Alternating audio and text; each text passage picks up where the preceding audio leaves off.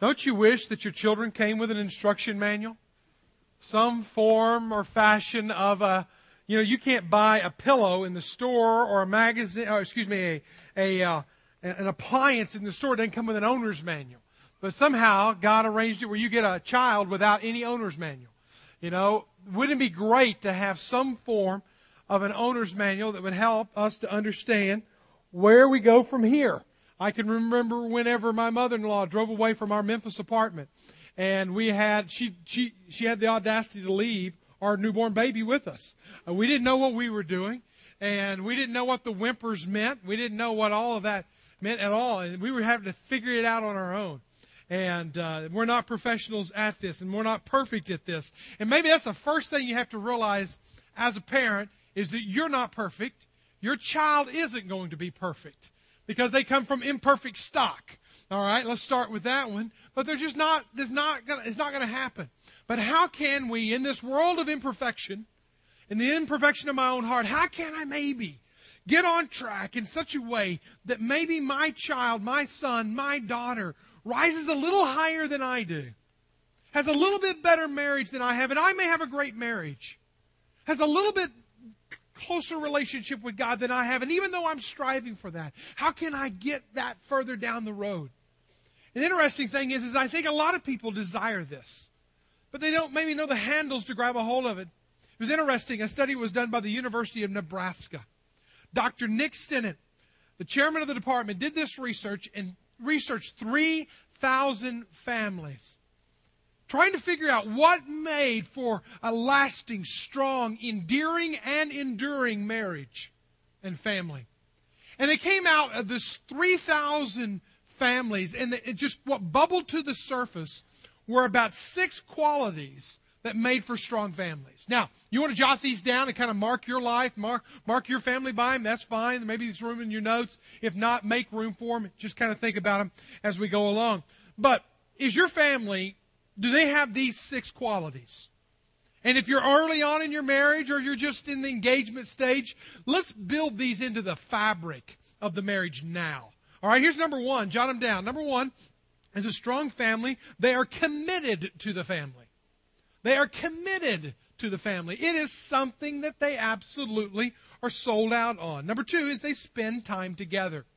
That means intentionally carving out, scheduling, making room in the calendar for face-to-face conversation, family time. We have found a struggle just sometimes to eat meals together in the McDaniel house. I don't know about you.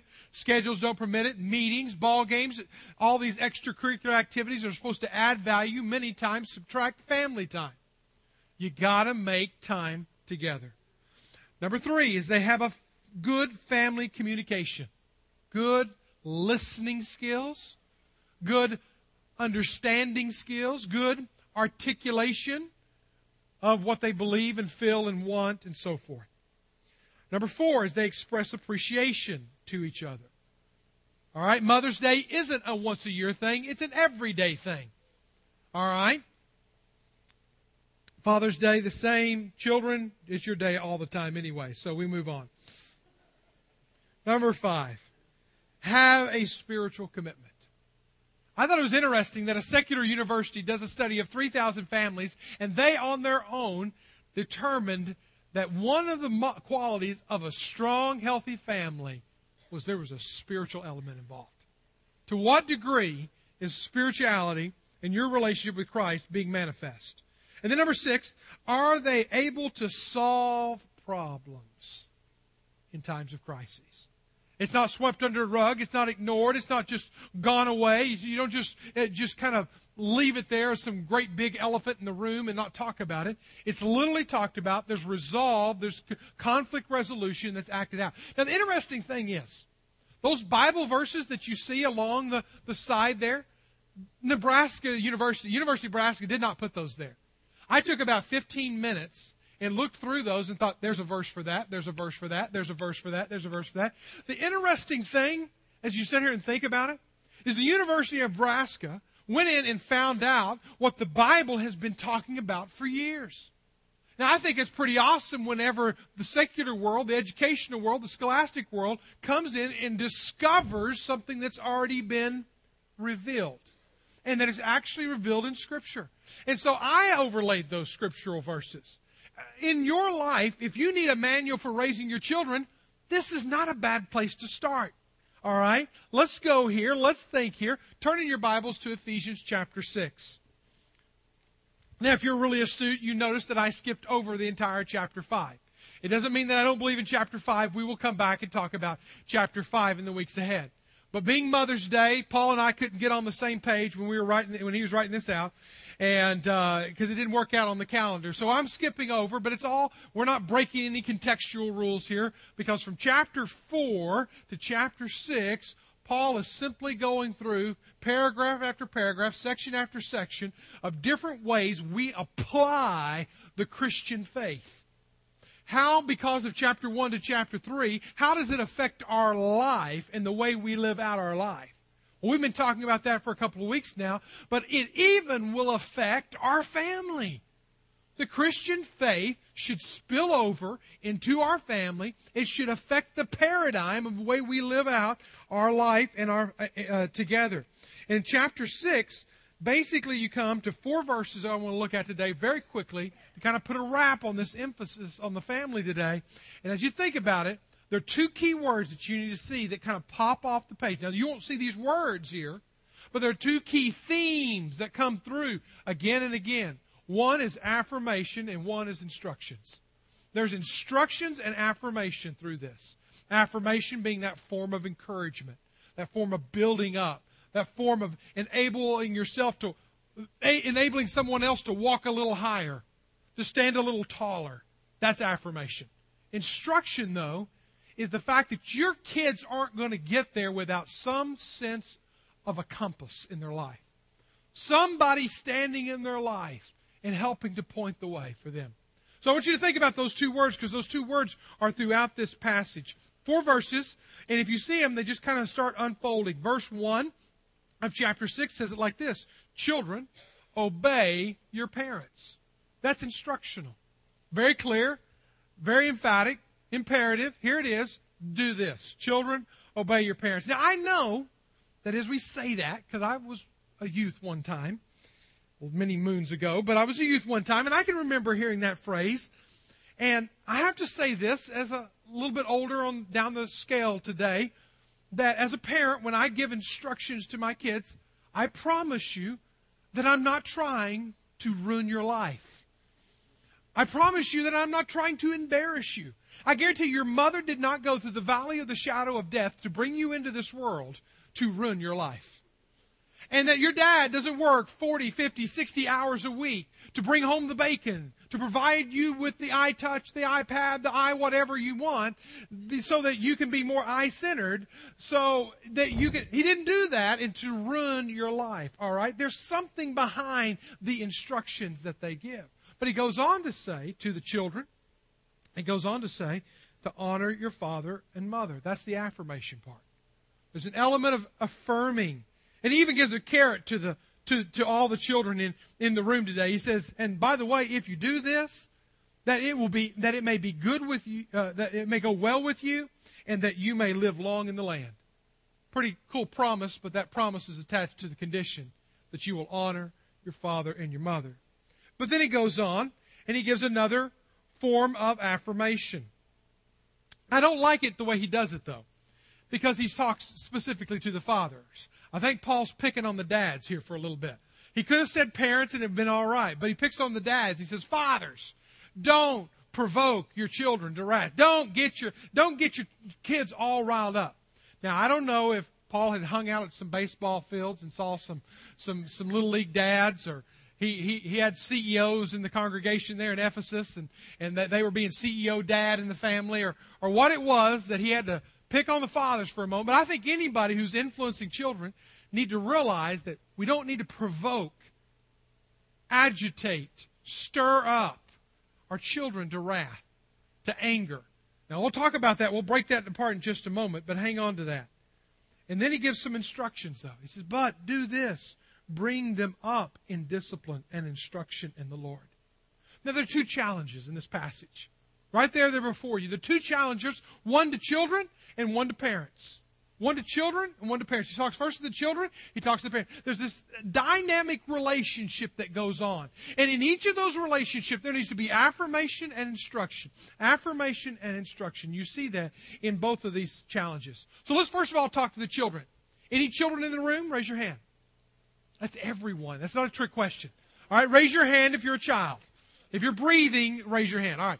You're a child of somebody. So think about it. And I'll tell you right now, coming to this passage right here is not easy. And let me just get really kind of serious for a moment, because I battled with this passage all week, because I think about obey your father and your mother. And I think about situations where people in this room right here, right now, did that as a child. They put themselves in trust in a vulnerable situation, and they got abused. They were physically, sexually, verbally abused. And I know even still as a grown adult, you're still wrestling with feelings when you come to a day like a Mother's Day. And you think, I can't honor my mother because of. You come to a Father's Day, I have a hard time obeying my father because of. Because there was some abuse that was there. And I know it's real, and I know it's more common. I know it's more common than many people let on. And I know that as Paul is speaking here, I can't believe he would want you to say, yes, I will obey you, into an abusive situation. All right? So I think be very cautious there. But, I know some in this room, maybe they didn't suffer from abuse, the physical, the sexual, or the whatever. But maybe it was just neglect. Neglect. Maybe it's an absentee father. Maybe it was a parent who didn't have anything to do with you. And you go up and you grow up in this world, and you're chased by that daunting wound in your heart, and you wonder, how can I honor my father or my mother? How can I do that when I have been so wounded? And I know that is a very real reality. And I'm not trying to make conditional clauses to the text. He doesn't do that. I don't want to do that. But I want to say that I know that it's a precarious situation you're dealing with when you have abuse and neglect that comes into the situation. Now, listen, if abuse and neglect falls into your category, if your parents take away your Xbox and your Facebook and your cell phones, I'm sorry, you're not going to get much sympathy. All right, that's not what I'm talking about by abuse and neglect. I'm talking about the real stuff. But let's drill down on this instruction. What does he say? He says, obey your parents. That's the first thing he gives us as children that we need to do. Look at you don't have it in your notes, but it'll be on your screen. Proverbs chapter 1, verse 8 and 9 says, hear, my son, your father's instructions, and forsake not your mother's teachings. What will happen to you? For they are a graceful garland for your head and pendants for your neck. Now, just imagine the promise in that. If you will listen to what your parents say, if you will lean into what your father says and the wisdom and the counsel of your mother, it will be like a garland to your head and a pendant to your neck. You will be decked out in this world. There will be value add to your life whenever you listen to the strong biblical counsel of a mother and a father walking with God. Think about that. Think about your parents as you grew up. This day on Mother's Day, let's talk about mothers for a moment. I would say today, one of the most valuable things you might do today is you might zero in on one thing. One piece of garland, one pendant that your mother has given you in your life, that has given you the wisdom to be where you're at today. Think about it. What's the one thing? Oh, you can go buy the Hallmark card or the Dayspring card or any of the other cards that are out there. And you can write up a little note in there. But I want you to drill down. I want you to think about it for yourself and own one thing, one valuable piece of nugget of information, of wisdom that your parents gave you. Growing up in a single-parent home with a hairdresser's salary and no child support and 3 boys, we weren't exactly the wealthiest kids in town. And I can remember, like every other kid, when my friends got new Nike shoes, I wanted new Nike shoes. Now, this will date you, and some of y'all will know what I'm talking about. Some of y'all won't know. When they came out with Levi button flies. Remember button flies? All right. I wanted Levi button flies. We couldn't afford Levi button flies. All right. That was something that I wanted, but my mother said, can't do it. But she instilled this one nugget garland pendant around my neck that I've carried with me to this day and has shaped my work ethic to this day. She said, Mike, you know what? You can have anything you want if you'll work hard enough for it. Now, that's not extremely proverbial. You'll find it in a poster in some gift shop. But it shaped my life. If I want anything bad enough, I'll work for it. You know what? That's my mother. What's your mother giving you? Think about it. And think about it today and zero in on it and obey that wisdom. But also there's an affirmation that comes in. He said not only obey, but he also says honor. Honor your father and your mother. He literally lifts this right out of Deuteronomy chapter 5, verse 16 and plops it over in Ephesians. It's this Old Testament reference to the life that we need to live still to this day. Honoring, holding up high, with great respect and awe. Remember the first trophy you got as a child growing up? Remember that first one? Maybe you were first grade, second grade. I don't know how old you were. I've got my first trophy. See that thing? That's what it says.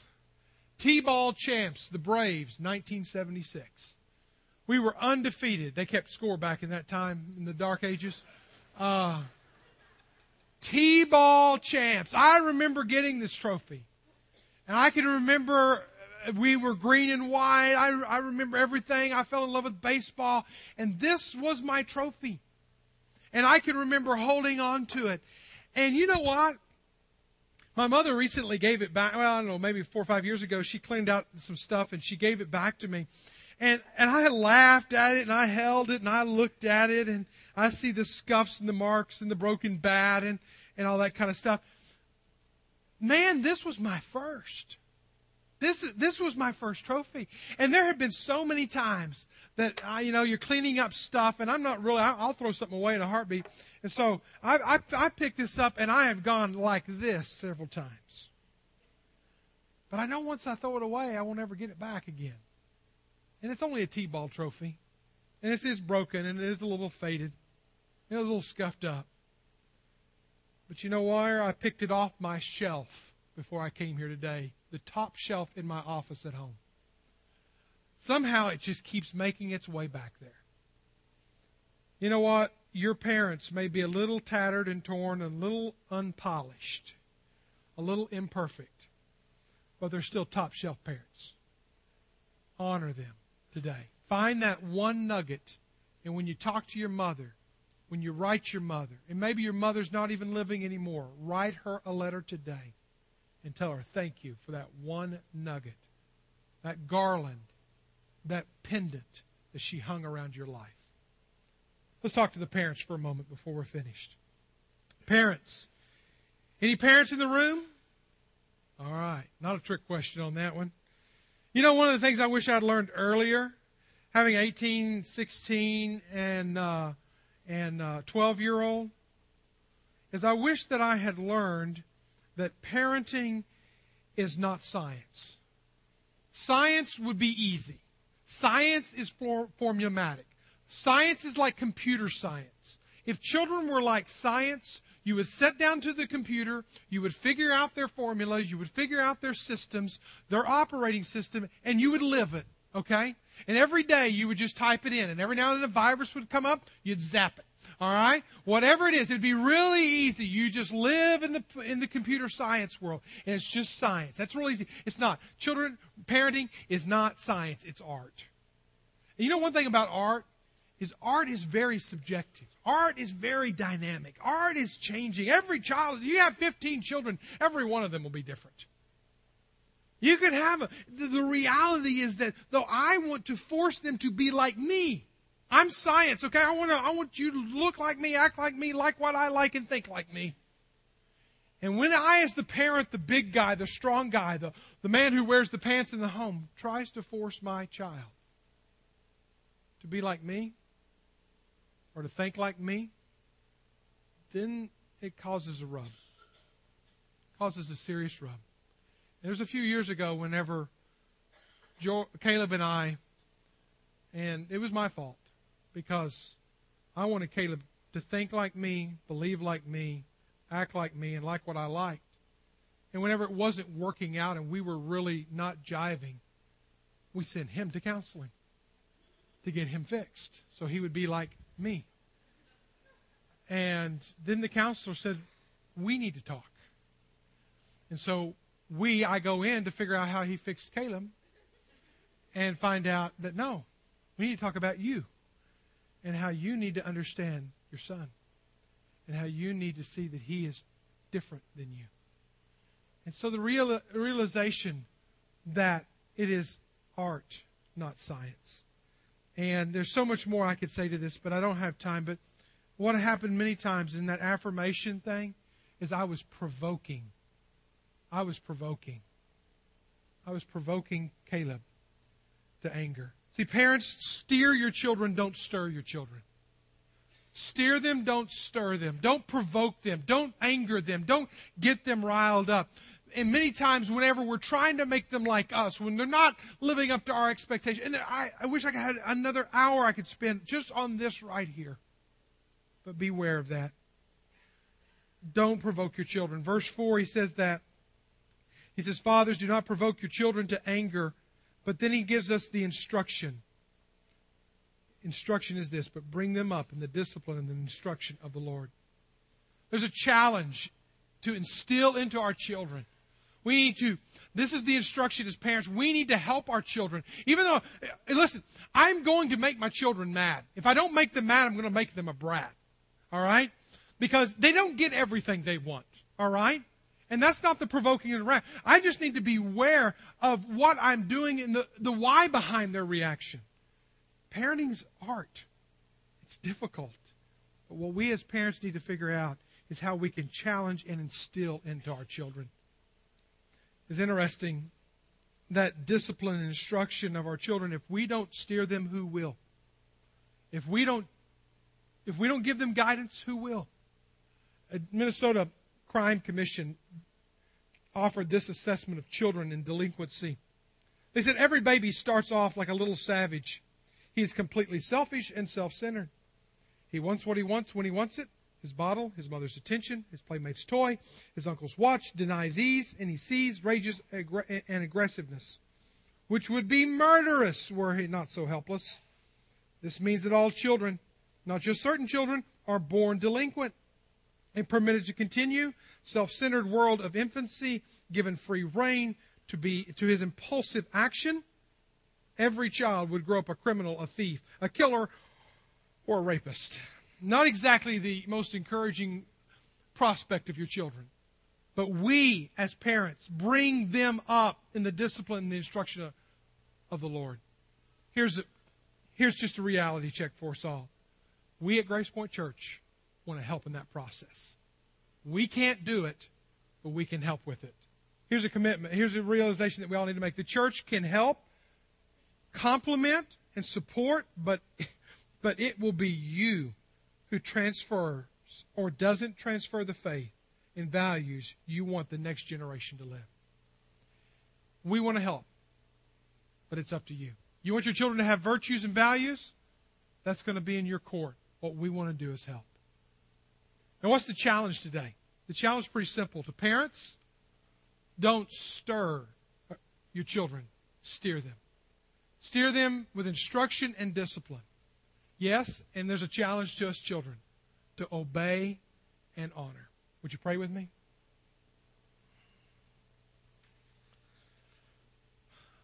Lord, I pray that as we think about families today and we start with these children and these parents, so much in the beginning stages of their life, and how are they going to make it and navigate all of it? By having godly parents who will steer and not stir them to anger. Lord, help us to be the church that we need to be, that will help reach out to the next generation and help transfer values and virtues that will change their life and shape them forever. And may we, as the church and the families, come together on the same page, seeking the same goal, that Christ would be formed in our children. Lord, help us today. In Jesus' name we pray. Amen.